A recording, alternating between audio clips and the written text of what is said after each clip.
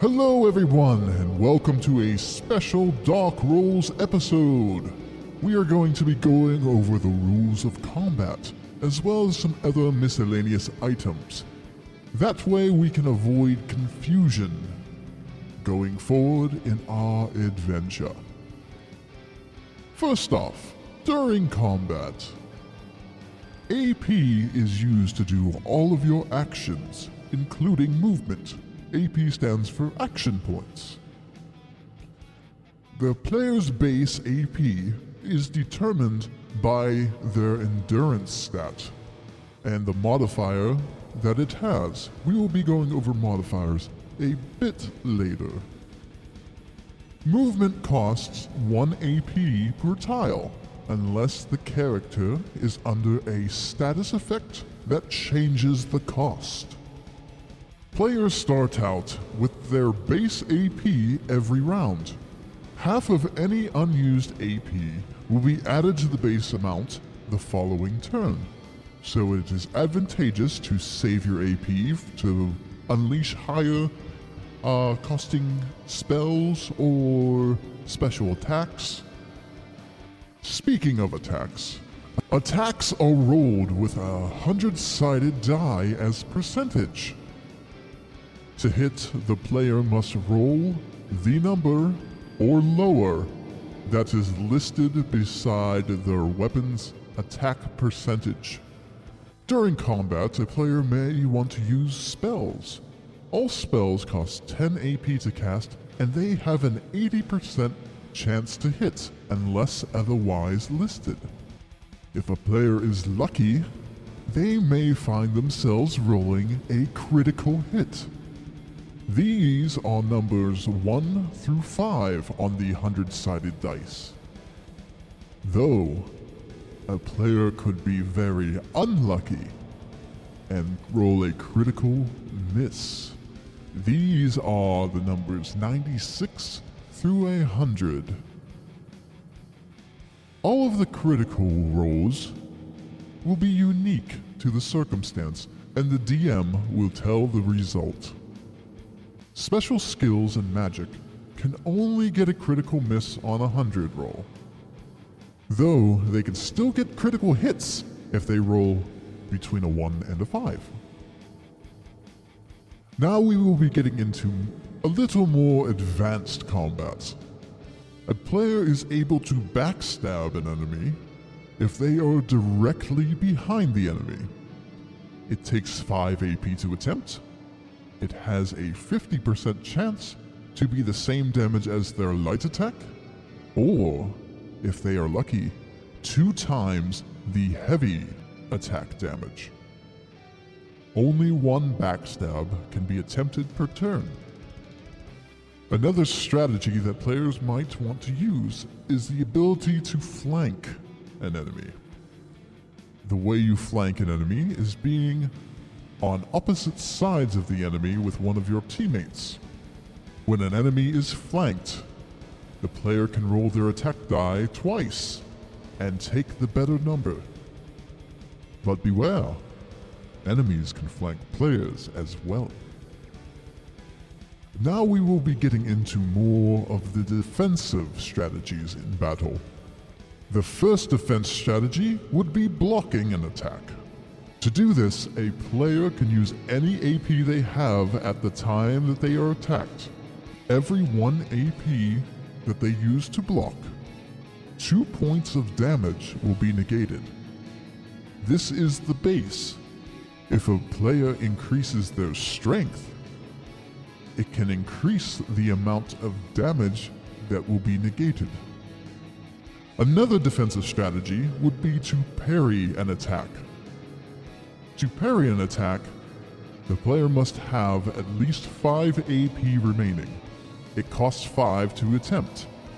The base parry is 25%, but this can increase as the player's dexterity increases.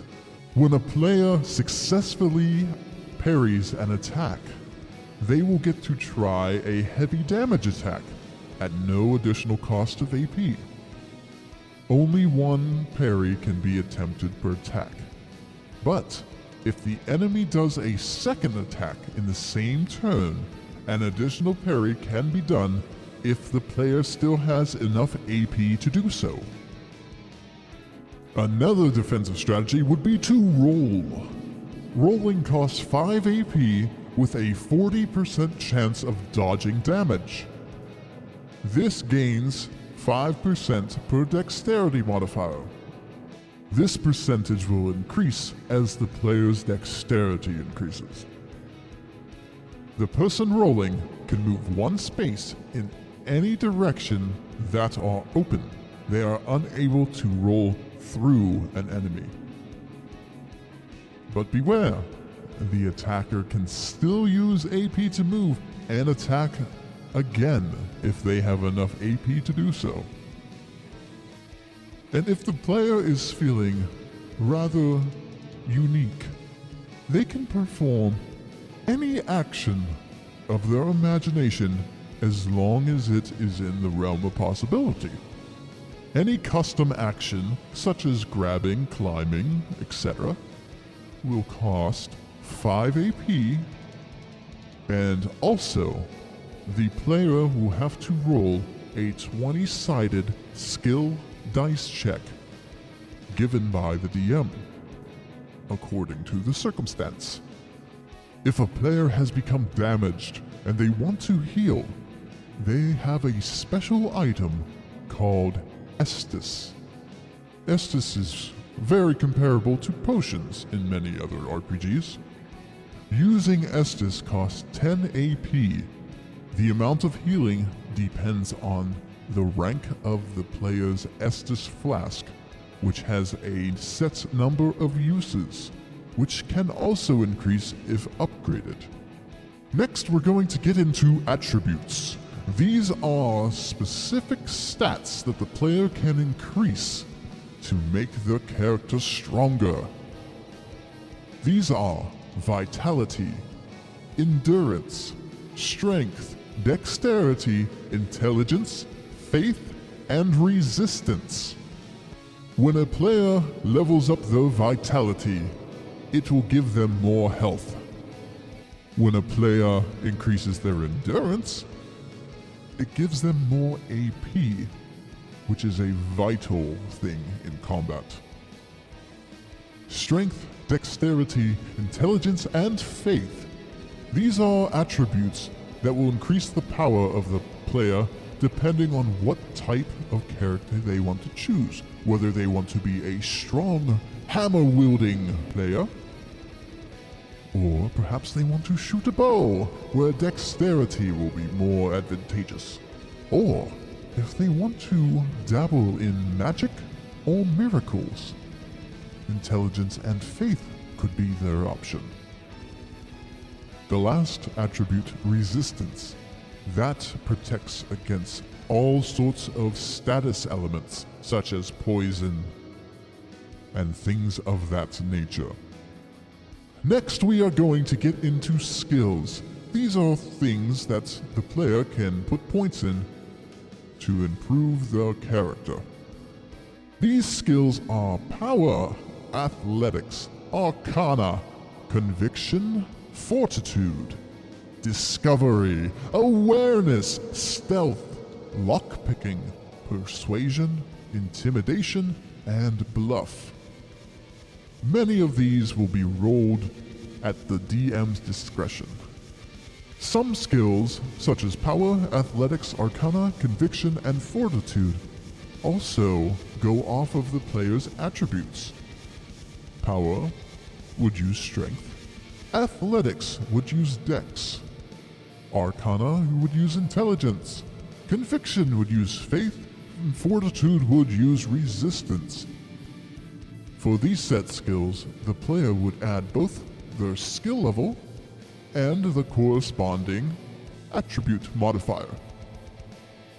The player's attribute modifiers will go up 1 for every 10 levels in the specified attribute. Let's use an example. Let's say the player has 20 strength. Therefore, the strength ability modifier would be 2. And let's say a player had a faith modifier of 40. The ability modifier would be, yes, you guessed it, 4. Intelligence and faith have an additional ability to them.